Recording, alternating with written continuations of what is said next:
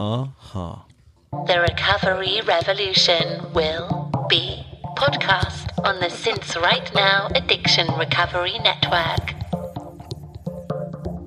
Welcome to the Since Right Now Addiction Recovery Podcast, the podcast of clean and sober, KLEN and SOBR, and sincerightnow.com, with your hosts in recovery, Jeff, Matt, and Chris.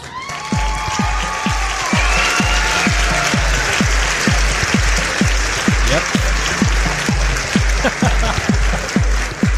He always gets it right. That dude. That fucking guy. He's a pro. That's why we keep him. Yeah, he's a pro. We should name him. It's like Don Pardo, but he's a pro. It's like Bill Curtis. Bill Curtis, yeah. Yeah. So what's up, gentlemen?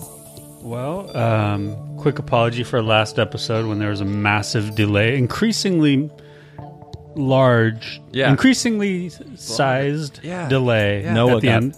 farther and farther away. It was growing. It was growing, and by the end, it was like 10 inches away. Yeah.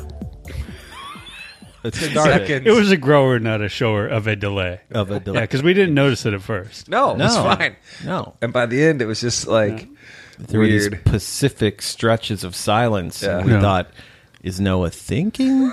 Yeah, But it was a great guest. It was still was a good show. it was a good show. Well, it hung together. Yeah.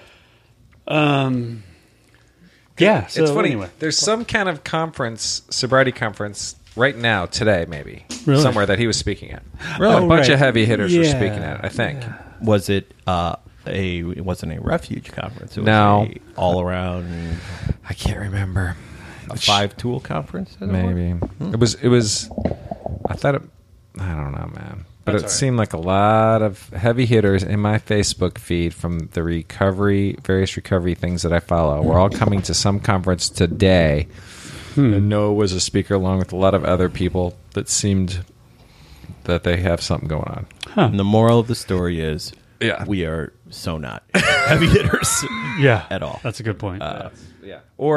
But yeah, now that it's happening, I'm like, oh, maybe it was a road trip opportunity that we missed, but whatever. Who cares? You know where it was? No, I Yeah. got it. I should. But the heavy hitters Yeah. come to us. Yes. No, but a few guys. Yeah, I think we had a few on our show. Yeah, we've had heavy hitters on the show. Yeah, Are you No, I kidding? think- Yeah, it was like familiar faces. Yeah. So I'm not putting our show down, people. No. Yeah. That's good. We don't have to do that, Jeff. And speaking of which, we have 3 guests on the docket. Okay.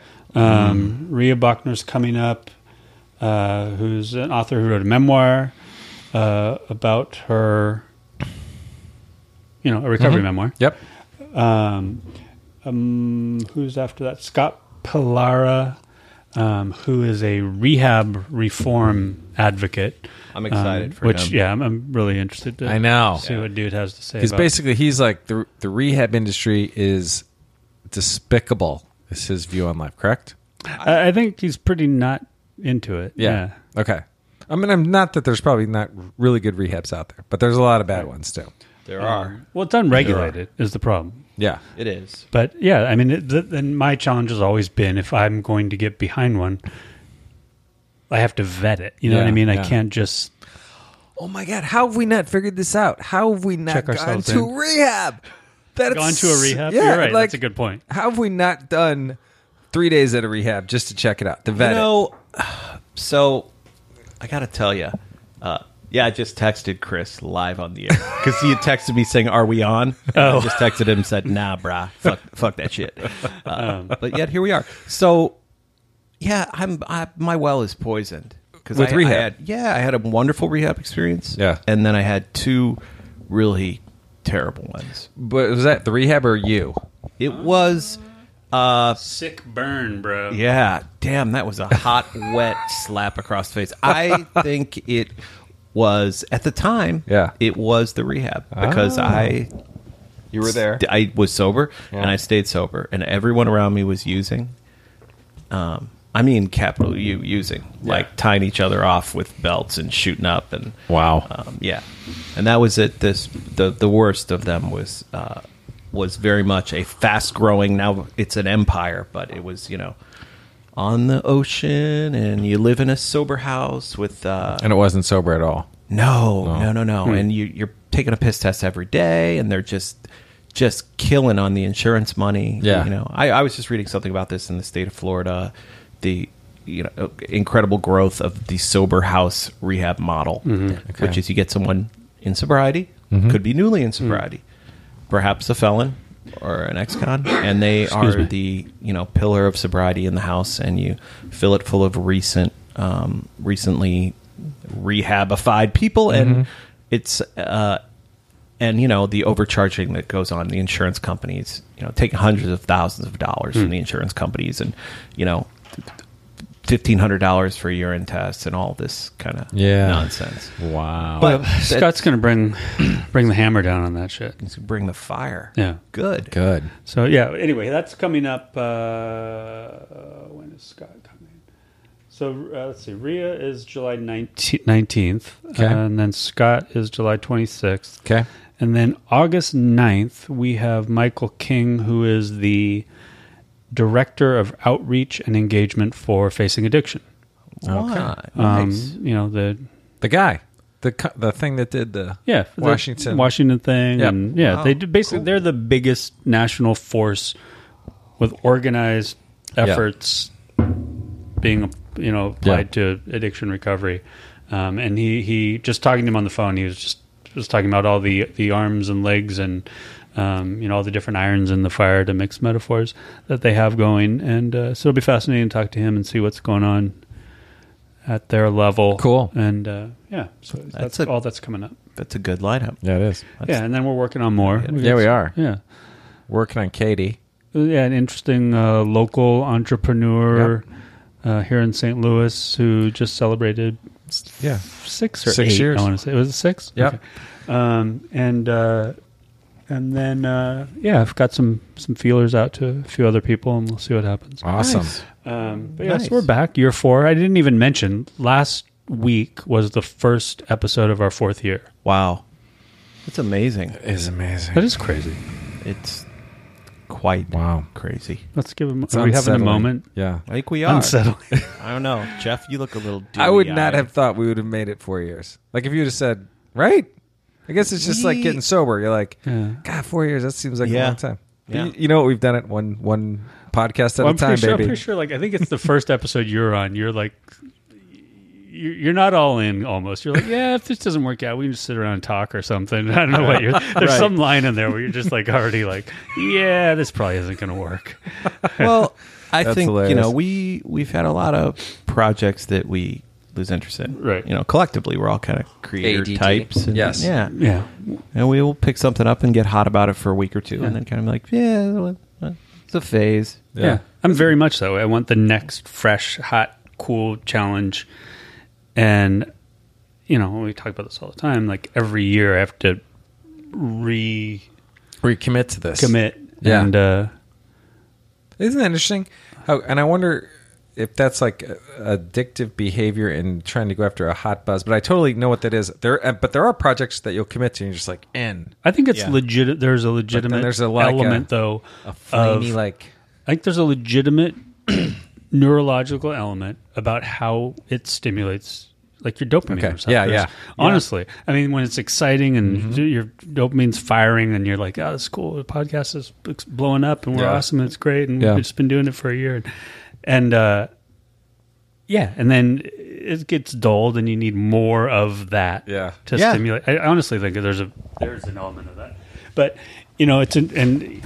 just when I need it is when it comes. Like today, I'm on Twitter, which I've been spending more time on reading. I'm getting back into sort of participating a bit more again, but a new fan, somebody just connected with today, feel like I hit the gold mine finding Clean and Sober today. A blast of progressive addiction recovery goodness for you and your clients. Wow. Clients. I like that. That's like a tagline too. A blast of progressive recovery goodness. It is. I like that. It is. That's a quote. And it's nice to feel like I hit the gold mine today, Yeah. So I was like, thank That's you, nice. Zena. Xena Warrior Princess. No, Zina. Okay. Sorry. Not warrior princess. Maybe a warrior, maybe a princess, maybe Zima? both. But Yeah, that's one away from Zima, which It they're is. bringing back. Are they? Yeah. Wow. excuse me. Look at that. And then I think I actually sent you guys this one, but listener Rhett F wanted to let us know how much our podcast means to them. And, we're in the top of their rotation. And if we ever have any doubts about doing the podcast, just know it has helped people like myself tremendously. So, again, just whenever I'm like needing a little Congratulations reminder. on 4 years, Chris. Yeah. Congratulations to Well, yeah, I the mean, we show up every week, but you do all the heavy lifting, I think. Yeah, you do. You Like all are that designy you stuff are the and righty load-bearing stuff. pillar. Exactly. We're just like I gutters. take all the loads. Yeah. You take all the loads. You're a Like some stools receptacle. have 3 legs. This Right. one just really has 1 and like 2 little. It's more of a pedestal. It is really. We're just like filigree on the side. I will say though that selfishly, you know, pragmatically, this serves a purpose for me. I feel like this helps keep me sober. I'm still the new guy.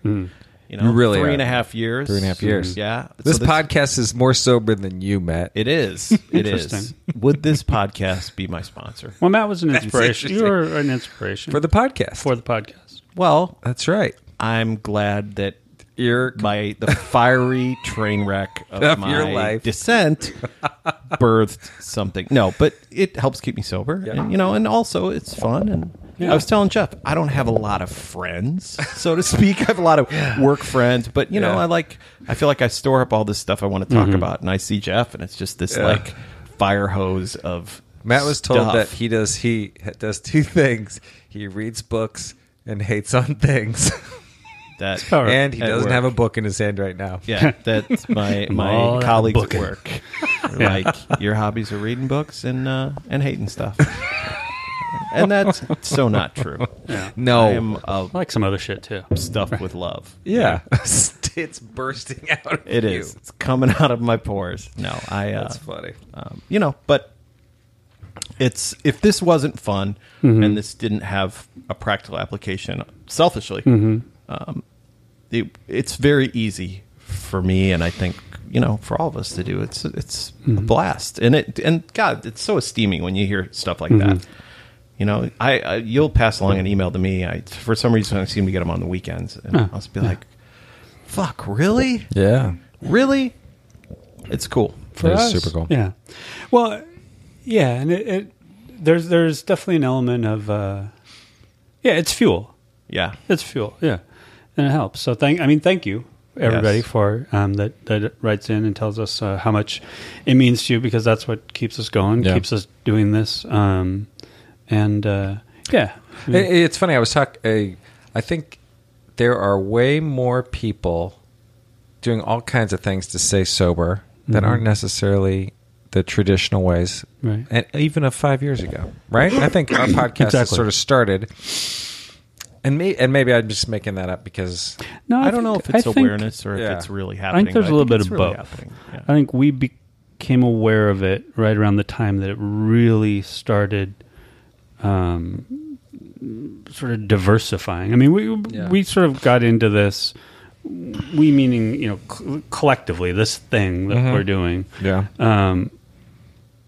Right around the time that the Anonymous people came out, yeah, which was a real sort of catalyst yeah, for modern recovery and the way people think and talk about what it could be about, not being anonymous anymore, about talking about ourselves differently and in more positive, progressive terms.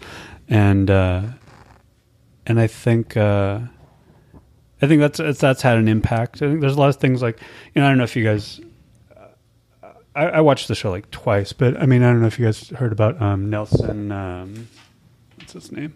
Oh yeah, Nelson The Ellis True Blood guy from True yeah. Yeah. What happened? He died of complications of trying to quit alcohol, cold turkey. Oh my Yeah. gosh! And Good on his family for coming Right. out and stating that, because he was pretty well known as a guy who had struggled with some demons throughout his career, but he tried to dry out at home, and Just like DTs or something? Just some No, physiological... like I was telling my partner last organ night, failure and stuff. Yeah, I was, like the longer you drink consecutively, when you're just straight up maintenance drinking and you can't bear to not be drunk. Yeah. Getting off, when you stop, your body goes into a panic.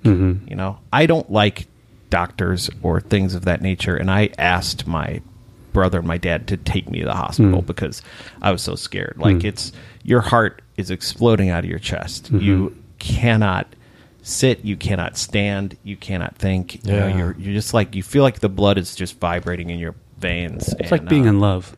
It's exactly like being in love. It's exactly what it's like. Love, man. My God. Wow.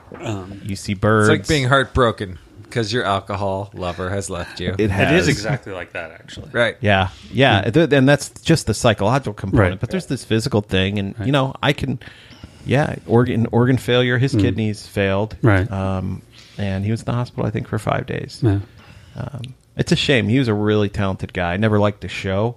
But I never watched he was the show, but the sole bright the spot. clips I saw of him were great. Yeah. That's crazy. But and it's interesting. I mean, he was a victim of the sort of an old closeted shame-based relationship with his addiction. Okay. Where, he didn't talk about it, and he wasn't, I guess, really open about it. Although I guess people knew that he had a history. Yeah. But I guess he didn't want it to be like his friends and family's problem kind of thing, and all that. And so he just tried to go it alone, and didn't work out. But I think all those things, particularly then his family taking his story and sharing it and saying they want it to serve as a cautionary tale for others. Like, I was listening to, driving my daughter to camp today. I was listening to the local pop station, and the DJs were talking about it, and they're saying, reach out. There are people that care. You don't have to do this alone. Yeah. Which is really interesting. People talking because of this guy. Or because of this guy. Just because this just happened. And so they were talking in those terms, which, would have never happened 5 years ago. Yeah, it doesn't feel like they'd be talking about a guy who died of alcohol poisoning, essentially. I don't think so, on the radio in the morning.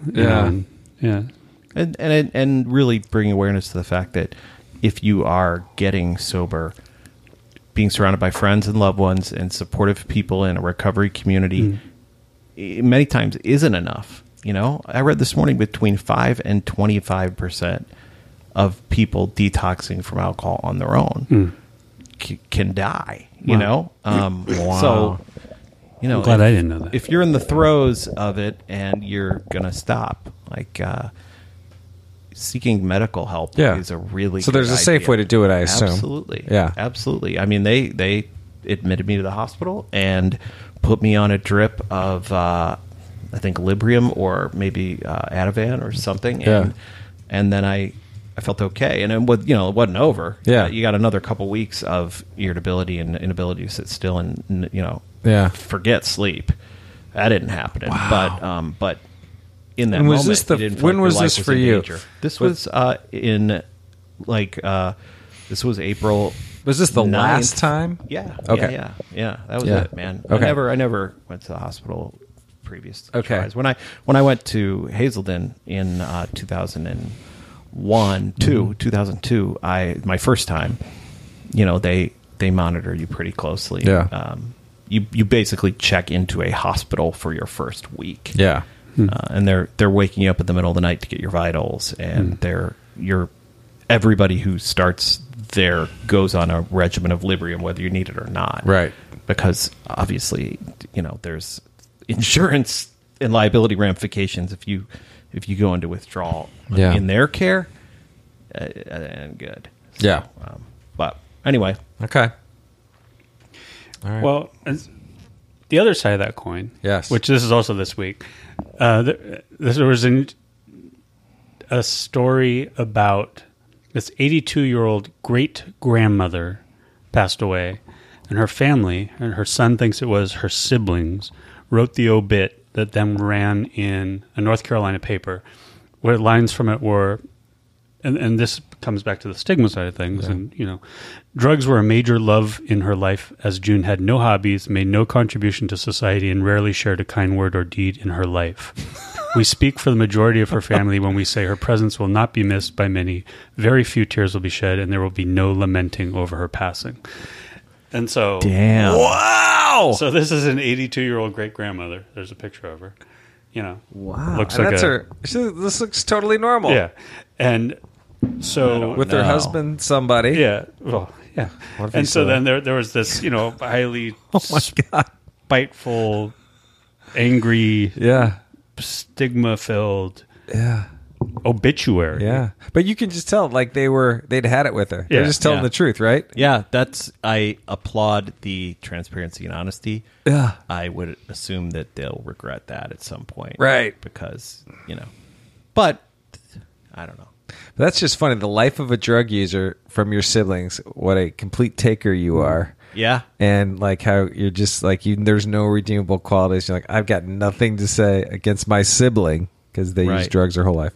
Please let June Miller's life be a cautionary tale. The shocking obituary read, addiction and hatred are no es bueno for the living. Wow. Who wrote that? Her son thinks it was her siblings. And her son says she wasn't an addict, nor was she despised. But that's what her son says? Yeah. So anyway, okay. Regardless, we don't know the truth about June. The take on addiction and addicts and how people talk about, wow. So, I guess I'm just putting that out there as a balance. There's still work to be done. I guess is what I'm saying. Yeah, right. There's a generation that Al-Anon, and if someone is causing that much unrest in your life, say that shit before they're dead.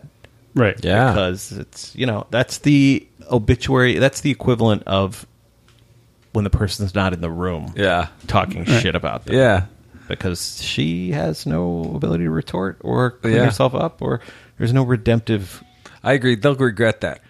Right? I would think so. Yeah. Oh, yeah. Well, I don't think social media is helping them out. Right. Wait till, BuzzFeed or TMZ finds out, the shocking life of the, apparently the one who wrote the obituary is no stranger to weed. There'll be some, bullshit. That's funny. So, So I went to my home group tonight, and this guy from Memphis, we had a guest speaker in, but it was I had not heard this before from a guy. It was a really interesting story, really powerful story. And he was sort of talking about how, for a long time in sobriety, he felt the imposter syndrome, right? Where you just sort of don't think you belong. That was kind of this thing all his life of why he drank, because you just don't feel like you fit in. And even when you get sober, you still somewhere in the back of your mind feel like I'm a fake, or I don't know. Absolutely. And then he went into his doctor, and his doctor said, you have lung cancer and 9 months to live at some point in his sobriety. And, this was, I don't know, 20 years ago, I guess. So we're all sitting there like, well, obviously he survived because he's talking about that had a happy ending. Yeah. Spoiler alert. Spoiler alert. But he basically said that the experience of 10 years of dealing with this cancer, the spiritual growth he had in those 10 years of dealing with this, he would not change one day of chemo, the kidney thing, all these health problems, a litany of daily dealing with this. He would not change one day of that for the spiritual growth he had. And coming out on the other side of it, that voice of the imposter syndrome was gone.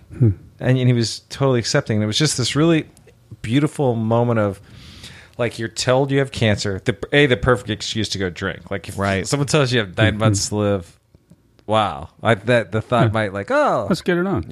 Yeah. Like, what am I? Let's get ready to rumble. 9-month rolling blackout. Let's do it. So the first thing you do is call someone in AA from a phone list. Came and prayed in the parking lot at the hospital that he would die sober. That no matter what happened, he wanted to go out sober. And I was like, the first thought might be, let's go party. But then I could get in my head like, yeah, you wouldn't really want to spend your last 9 months. No. Would you? No. I don't know. I know a lot. Like, Chris is shaking his head like, I don't know. I'm just thinking. Yeah, I'm thinking. But it was a beautiful story about spiritual growth and physical pain but just how he was like, I didn't care what happened to my body. I didn't want my soul to go out drunk. I wanted this. You want to go out on your own terms, man. But it was really cool about how powerful the whole experience of just staying sober and going through this and spiritual growth and all that stuff. I was like, dude, that was a good talk. It was good. It was cool. But yeah, if you get told that, right? 9 months. And I know some dudes in my Chicago community who some have passed away and some are, who are chronically ill, cancer. One guy's liver is done. And, sober? Sober. Yeah. And stayed sober. And, the immortal Bobby France, who died a couple months ago, the guy, go to meetings, stay sober. Yeah. Don't drink, go to meetings. He died sober, and that, some of his last words were about, like, I didn't want to die with regret. Yeah. I wanted to have some peace of mind. Yeah. And know that, I'm coping. Yeah. I'm coping with this stuff. Yeah, I love that idea of not having that voice in your head anymore, being post that, right? Like, that's a cool place to be. Because I always sit there and think, like, there's angst in existence, right? Like, you just have some angst because you're alive and you got to do shit. Existential angst. Right? And we all just want relief from that angst. Right. And drinking or dragging or whatever, it's so easy. It's just so easy. And when you can't do that anymore, like, you got to figure, like, you still have all that angst. But this guy was basically saying that going through these 10 years, he got rid of all that. Like, he came out on the other side and it's just like, I don't know. I'm like, dude, that's amazing. That's amazing. It sounded really, really, I don't know. I don't know. I don't want to speak for you guys, but I can totally relate to that imposter syndrome. Yeah. And drinking and taking drugs didn't make that go away for me at all. It only enhanced that. But did you think it would? No, but I wanted relief. Yeah. I wanted relief from, I always felt like a fraud. Yeah. And like in my heart of hearts that I was not a good person. Yeah. And when you're acting in ways that reinforce that you're not a good person, and now you really are a fraud. Right. Yeah. It's difficult. How do you feel today? I feel like I used to look at other people and say they have it figured out. Yeah. And at some point I came to the realization that no one has it figured out, and we are all making it up as we go along. Yeah. Everyone. Yeah. And that made it a lot easier. I don't feel at all like an imposter or a fraud anymore. That's good. That's good. And I feel like a pretty good person, because I do good shit. And that's, that's, but, and I don't think, all of us have done bad stuff, but totally. You get to a certain point too where you're like, whatever it took. I like my life right now, and whatever it took to get me here. Yeah. That's what I don't want to give this up. So, What about you? What part? Imposter syndrome, and do you have that angst because of that stuff? Like, imposter syndrome. Yeah, I felt like a massive fraud, all through using. Yeah, but the using initially was what I was going to use to elevate myself above that. Right, that was to let me be something I wasn't, which then of course makes you a fraud. Yeah, and then by the end of it, I just was a gross fraud. Yeah, and I mean, I was disgusted by how big a mess of a fraud I was. But and I couldn't keep it up anymore. I didn't want to be who I was anymore. Yeah. Which was the whole point. Like, you didn't want to be who you were, and then you do all this using to change, and then you really don't want to be that either, and then you're left with trying to figure out who you are. So, which is what getting sober is, and which is what recovery is, not getting sober. Yeah. But angst. Yeah. Still got that.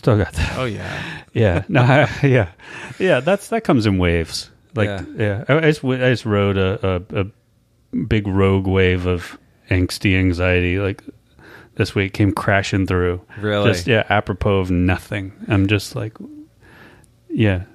And what is, because I guess there's the angst of just like, you got to get up and do something with your day. It feels productive. Yeah. But then, was yours just made up in your head? Not exactly, but it's that. It's what am I doing? What can I focus on? What can I, I think as I'm trying to figure out the future of all things clean and sober for the first year, 2, even 3, I could legitimately sit down and spend, a work week doing things related to it. Yeah. And as I'm trying to figure out exactly what I want it to be next, I don't have that. I'm not doing that. I'm not, I'm not managing the social media on the reg like I was for basically 3 years. I'm dipping back in. I'm not hardcore curating posts right now, so I'm not like, getting a bunch of those in. I'm getting some in that I'm like reading those and going through those and responding and stuff. But anyway, my point is, right now I'm unfocused with regard to this project, which has been my thing. And I feel like I need to get that focus back so I can move forward. And I haven't quite gotten there yet. Interesting. With what I want to do, because I don't want it to be the same. I'm particularly the website. I'm sort of done with it being this massive sprawl. It's out of control. It's like there's so many sections and subsections and posts, and I want to focus it so I can manage it better because it just got out of control. And that, anyway, so that's where the angst is coming from. Like, just how do I get back focused with this thing that I've built without just letting it. Right now, it's just coasting, and I don't want it to completely just peter out. You know what I mean? What are you circling around as your choices, or what are you redesigning it, and then have to figure out what I pull in from the old one? I just want to simplify it. It's just a mess, and I don't know where to start. I want to focus it. So anyway, that's where my angst is coming from. But anyway, so I don't know if that answers the questions, but angst, I could see that. Angst is, that seems legit, but it also seems. Yeah, I think all that future, trying to figure it out, right? Yeah. And nobody knows anything. Yeah. That's a lot of angst. And I've been thinking a lot about that. Like, sometimes when I'm at my most comfortable is when I know the parameters of something. I know I can operate within them, and I can go. Yeah. And I'm just I'm active in doing something. Like, creatively. Yeah. That's where I feel best. Yeah. And I think just right now I don't know where I don't know what I'm doing with it, so I can't just go do it. Yeah. Anyway, but I'll get there. I think I'm getting close. Oh, good. But it's funny.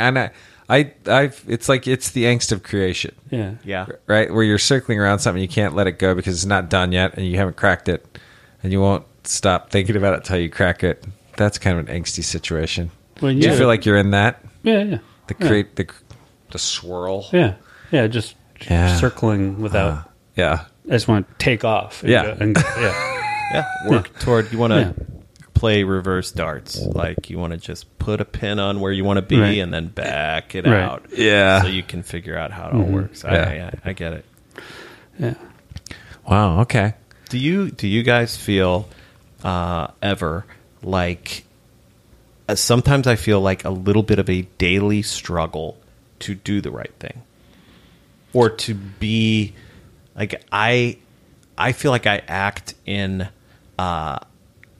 direct opposition to my instincts sometimes. And interesting, and just like I have to be good, and I have to be kind, and I have to be patient, and I have to do it right, and I can't be manipulative. And I can't all my tricks and all my, you know what I mean? Yeah. And that is so exhausting. Fucking hard sometimes. No, you're not going to lose your temper. You're not going to be petty. You're going to, particularly I think in the professional sphere. Yeah. Take the high road. And sometimes I just want to fucking pull on the off ramp and just drive through the countryside, take out some pedestrians, just But I don't know. That's funny. I know what that I know what that feels like when you do that. And, it's just like it's. Well, it's funny. I think as a person who's driven the car off the road so many times in his career, I've done that. But it's funny. I always think like Matt is. And I don't know if you must have the same instincts I do, right? The same rage, anger at people. Yeah, but I think you're much better at. I think you're much, but I think what you're doing is the right thing. right? Yeah. Like, it helps me sleep at night, but there are times in which I feel a lot of resentment, man. No, I know. I feel a lot of, I don't know. You're very good at dealing with it. I think you should be, and I don't know if you know that. I don't know if like people tell you how far you've come, because I think you're like person to work with, manager, all that stuff. Like everyone, I think you just give so much. But is your head telling you the opposite? So no, and sometimes I also have this like, it's like all addicts and alcoholics I know have this inferiority complex and this egomania right. totally. that are in concert, and they're constantly battling. And there are so many. My instinct is, I should run this fucking shit. Yeah. Fuck all these people. Like, I used to nobody say knows what they're doing. It's so true. I used to say I had a raging superiority complex. Yeah. Yeah. Yeah. And there are times when I'm like, I'm wasting my life with these knuckle draggers. And then there are other times, but then I tamp it down and I say, no, you, no. And this is, I'm speaking sheerly professionally. In my personal life, it's instinct and it's easy to, But here's the funny thing about what you do, the creative process itself, like in order to get good work to the finish line, sometimes you got to be a dick. Like, it's just, it's not even a dick. It's just, you got to kind of have an ego about the work. Yeah. Right? Yeah. Well, and you have to have standards or something. I don't know.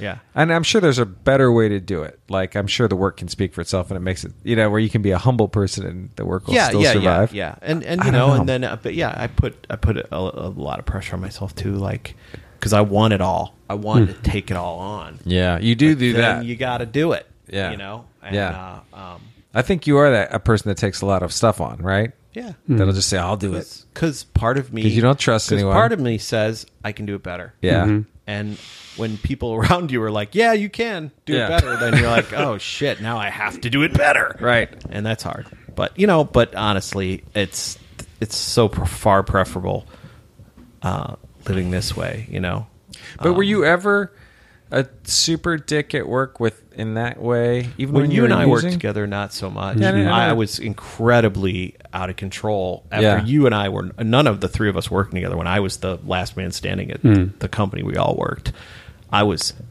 out of fucking control. Out of control. And everybody knew it. And it was just bad. No bueno. No es bueno. No es bueno. No. But, and then before we worked together, I was really, really vindictive and petty. And Oh, you were? oh yeah, I So you've wanted had that to. before? 'Cause If I never you disagreed with me, I would try to get you fired. Wow. And just endear myself to the right people and play the game. And Wow. yeah. And I did not know you like that. You never were like that at Momentum. and rage, destroy. I threw a fucking color printer down a flight of stairs. I pushed potted plants out my window on the 6th floor. Like, wow. This in Chicago? Yeah. Wow. Yeah. And when I first moved to St. Louis, my first job in St. Louis, I was really, really A rager. Yeah, so I quit 6 times in 8 months, and each one of them was like the biggest childish temper tantrum. Like, throw things, fuck this, fuck you, man. And then I'd be like, okay, you need this job, go back. Anyway. It's interesting. That is interesting. And it's funny, working with you, Chris, I always thought, like, this guy knows what is up. Like, you always, there was just a pace about you and a calm and a unwavering sense of rightness and wrongness. Dickishness, though. No, but sometimes it came out. I always liked the dickishness, but when Chris someone would propose a task to Chris, and if it wasn't your jam, you would just be like, I am not going to do that, and walk away. And I'm like, this guy is a baller, That's so funny. I always just thought, like, that is Chris's superpower. Is he just knows the way shit should be, and if it isn't that way, he isn't going there. That's funny.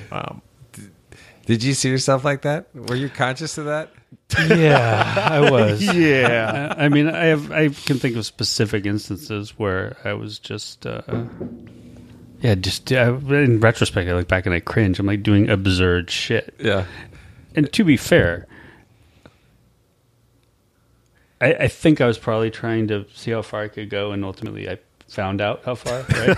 I mean, you always do. You find out. Yeah. At some point, you're going to find out. Yeah.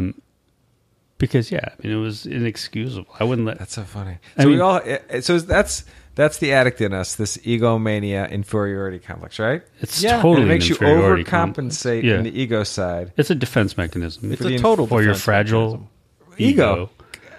But is that addict specific? Is that creative people, or is that No, I think it's a little bit of both. I think it's because we all suffered from it? I think it's magnified by different things. Like I think it lends itself to the addict. It's I think as a creative then because you're doing something so subjective Yeah. that you're even more fragile because Totally.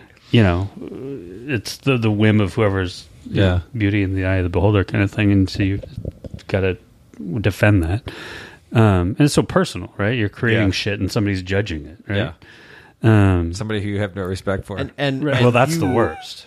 Like, wait, you're a total bozo. Right. And the hyperbole Yeah. that is heaped upon you in the creative Right. world is not good. Not good for the your ego. Yeah. maniac with the inferiority complex. When you get told, I've said this so many times, like That's how funny. many times do you get told you're a genius or something is genius in the average year? Yeah. And Right. like people I know who are in the banking industry are like, yeah, none. Never. And I'm like, That happens a lot in the creative business. 5 to 10 times daily for doing the base of your job. People are like, this is genius. And you're like, that is not genius. But you start to breathe your own exhaust. That's Sometimes so you funny. start to read your own press, and you're like, Yeah. maybe Yeah. I am. Yeah, really it doesn't special. take much to wind up that egomania, does it? No, man. Yeah, we're willing to believe it. That's so funny. That's so funny that we're all sitting here looking back at our careers, like what total dicks we had been Yeah. at different points, like just assholes. And I think a lot of it was the up and down personality of being an addict or something. I don't know what it was for me, but it doesn't seem far away from when I was using or the worst part of using. Yeah. It's the worst part of what your head's telling you. It's the worst part of all the stories in your head that are making you react these ways are all the parts of the addict that made me have to overcompensate by drinking, or you know what I'm saying? Yeah. To feel better. And it's funny that you're saying you still have that. Well- you just don't act on it anymore. No, and and you're like, you do the right thing today. Isn't that weird? Like you still have the crazy voice, but you've learned how to just do the right thing. I think the voice is not based in or grounded in anything real. Yeah. too, Yeah. Like if the voice gave me good advice, me and the voice would be like, let's do this. But The voice always gives you bad advice. it always does. And I used to like part of the way that when I finally got this thing, Yeah. I needed to come to terms. I didn't understand that you didn't need to find God, capital G, right? Yeah. So the way that I used to define it in my mind was that your conscience, the intuitive, not the voice that tells you like rage, let it out, you fuck these people, but the voice that tells you what is right to do. Yeah. That was God. I was like, people are born and you inherently know right from wrong. Yeah. How is that? That Yeah. is how is it hardwired into us? Right. If you're not a sociopath, Yeah. like, no, help that person. No, Yeah. don't do that. And I was like, that voice must be some inexplicable thing, right? Yeah. Because And that that's- voice. Did you make that gives voice your higher power? Pretty good advice. I don't know that I consciously did that, but Yeah. that's what I would tell my crazy sponsors that were like, all right, tell me your fucking higher power. Give it to me now. I want it. Just lay it on me, man. I'm smart. What do you got? I'd be like, all right. Here we go. All right, JoJo. All right, Jimmy Momo No Shoes. Here's the deal. One-Eyed Johnny. Here's the deal. Here's what's going on. You know how hey, I shouldn't steal. Yeah. And I shouldn't, whatever. Yeah. Like, Yeah. you're right. Yeah. I'm like, I don't know how we know that stuff, Yeah. but we know that stuff. And that, to me, that voice or that instinct, that inclination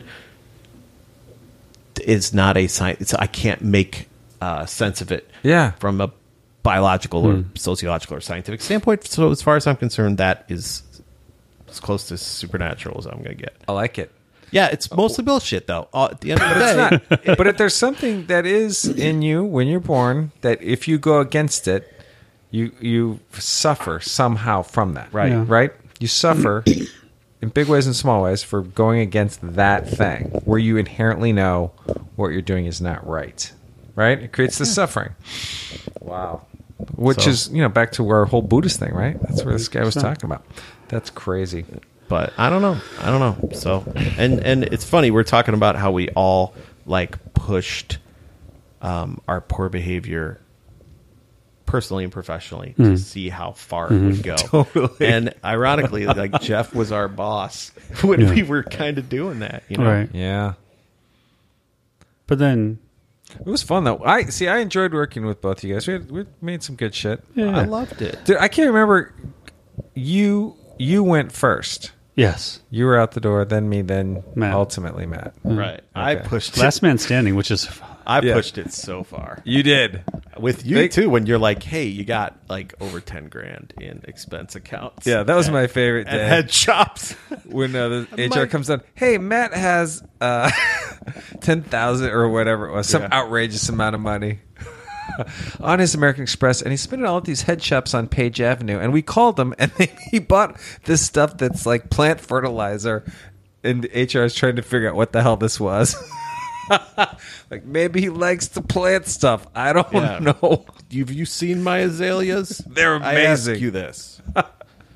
But they we're all at fault. I'm very much at fault, but I'm not at all saying I had professional enablers. But they were just like, no, we like having you around, so I we're know. just going to garnish your wages. And then it's like, oh yeah, you did this horrible thing, but you know what? I know. We just you're very convincing. We like you. Yeah. So we're gonna I'd say that's a testament to Matt's talent. Yeah.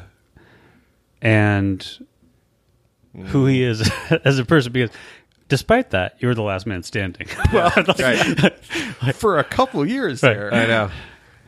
Where That's they're funny. like, God, did you guys smell pot? I'm like, I know, it's the weirdest thing.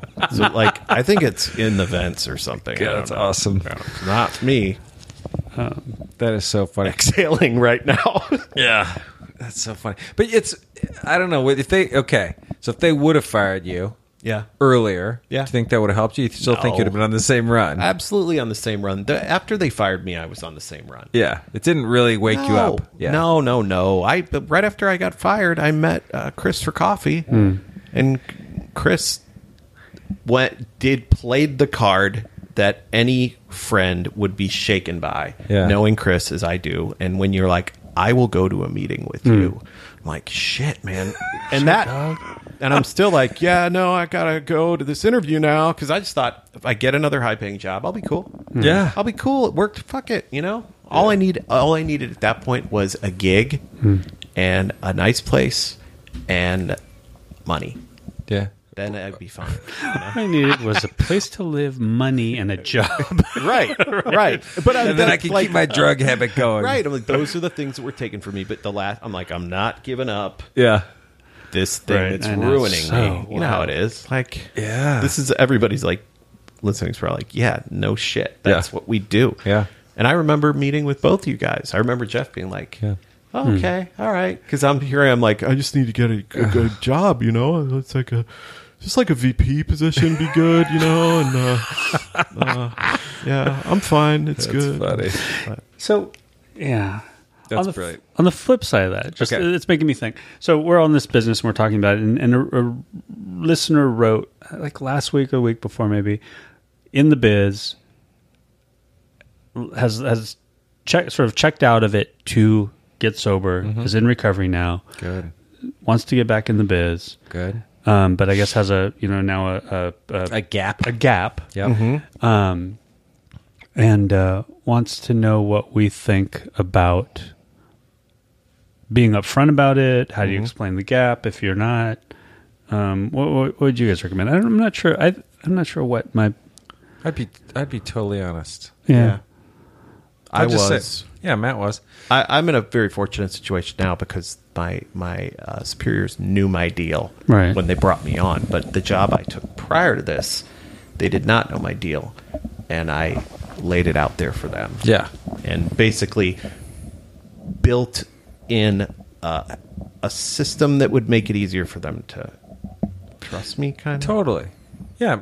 You had to go do tests. Well, it was like, yeah. And part of that was spurned on by them, but part of that also was spurned on, I just had to tell them I ruined my life. And now I'm working to get better, and I'm clean, and I'm sober. And if you ever feel that I'm not, I will do whatever it takes, whatever will set your mind at ease. I will do testing. I will do whatever you need.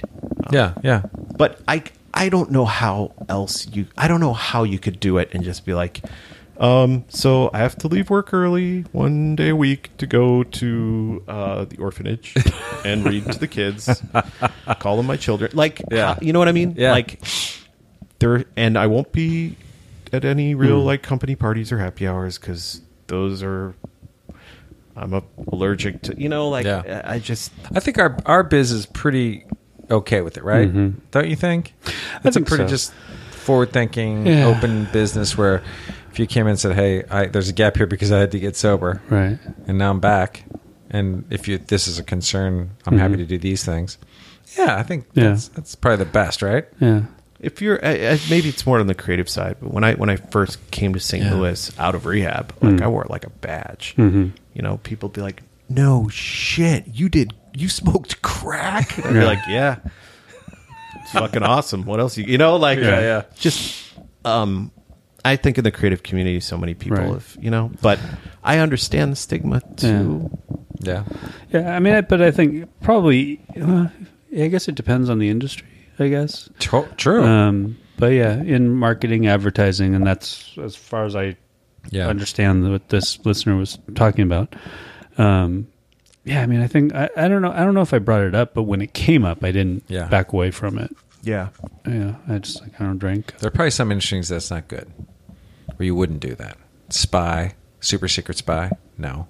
Well, and I think medicine, and I think. Finance. Ultimately, what we're responsible for is this subjective thing that people is mysterious and people know where it comes from. You're like, I just come up with stuff, and there's no science to it, and there's no liability to it. Right. We really, truly, we're not going to lose millions of dollars for you. We're not going to lose a life. And the way that like people in my extended family, the kind of questions they ask me, informed by their professional experience, makes me think that there's a lot of the country professionally that doesn't know what the fuck to do with people like us. Yeah. Like, wait, so you just tell people you don't drink? That's so weird. They would never do that at their jobs. No. Yeah, I can see that. That's super interesting. Like, I wonder, you have the stigma and just, it makes sense. They also probably don't have bars in their offices, which a lot of agencies do, And That's funny. We're an agency. Yeah, my perspective on that's even changed in the past, 4 years now. It's like I remember like when we first started, I wasn't sure how to explain what I was doing. But now I even still have like a little, like it's always a little bit of,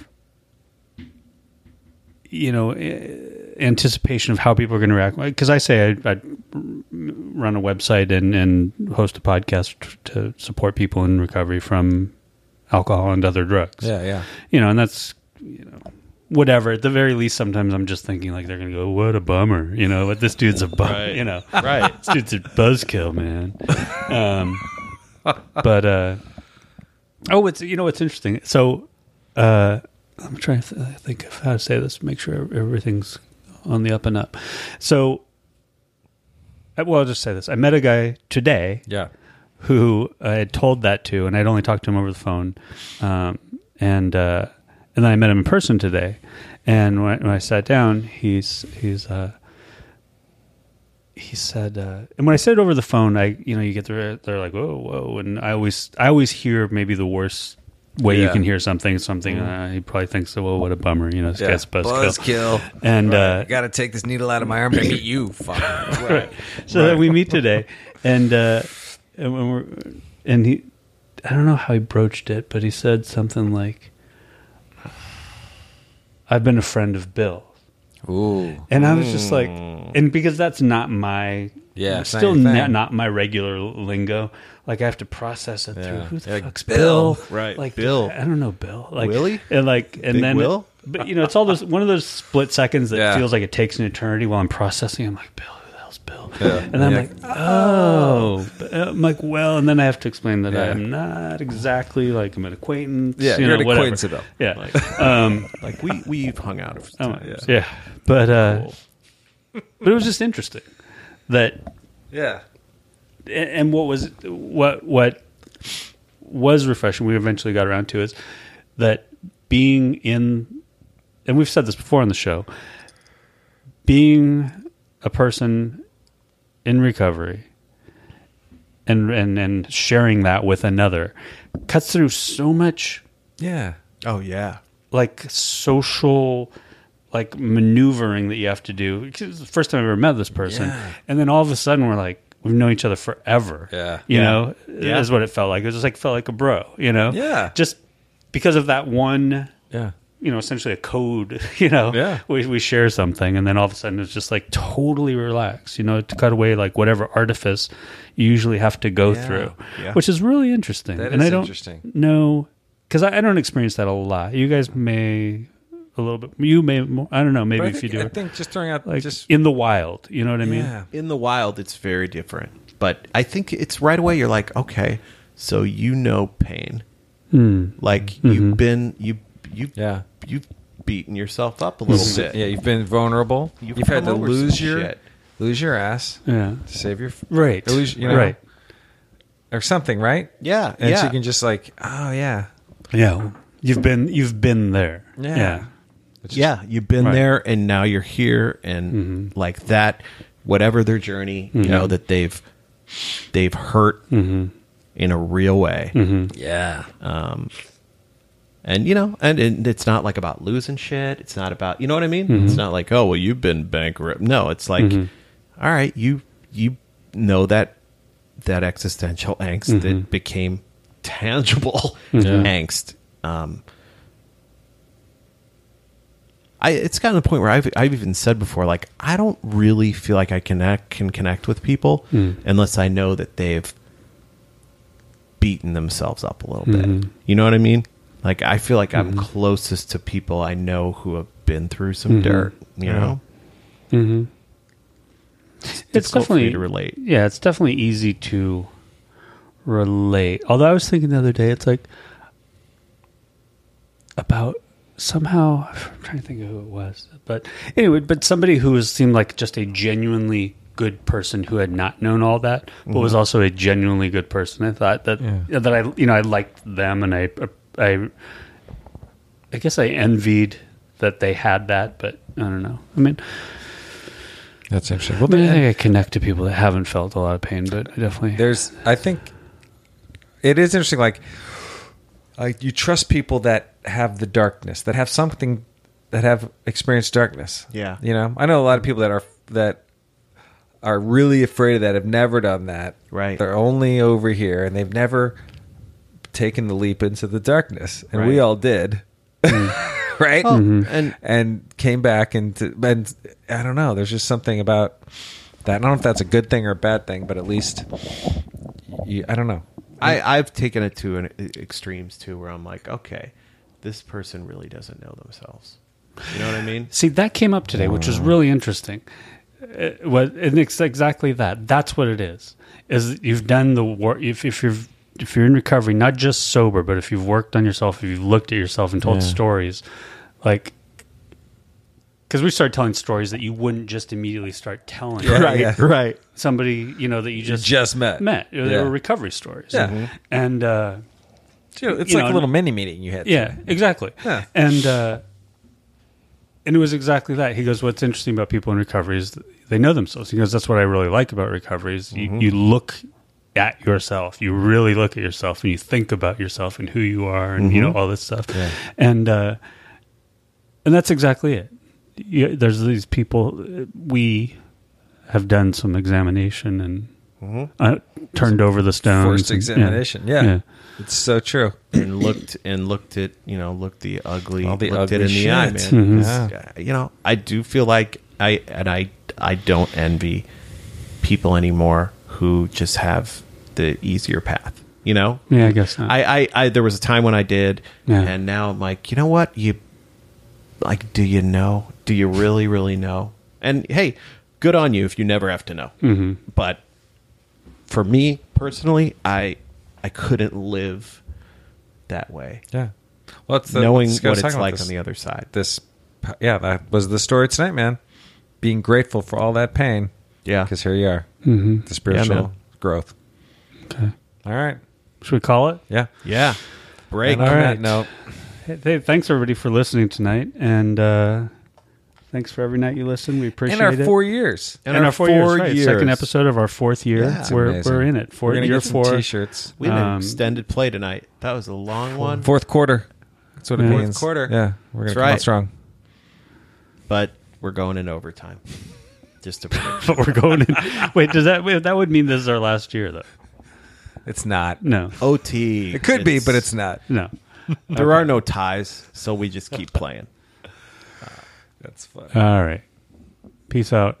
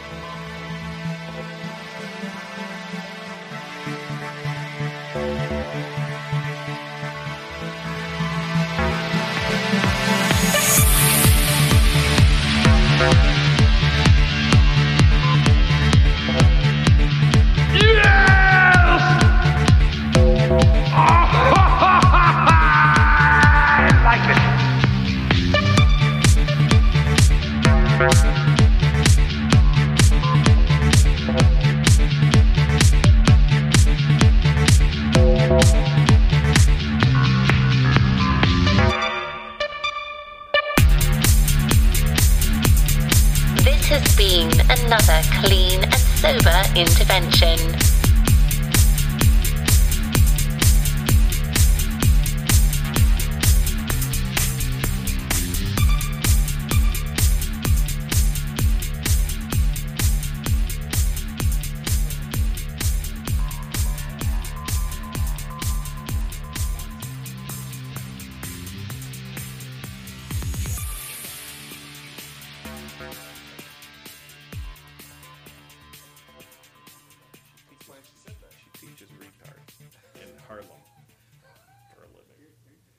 I'm glad that we helped overcome some crazy Italian bitch with the devil inside. I know. We soothed her down. That's cool. Who's that? The girl, whoever they had to restrain on the plane. Oh, that was some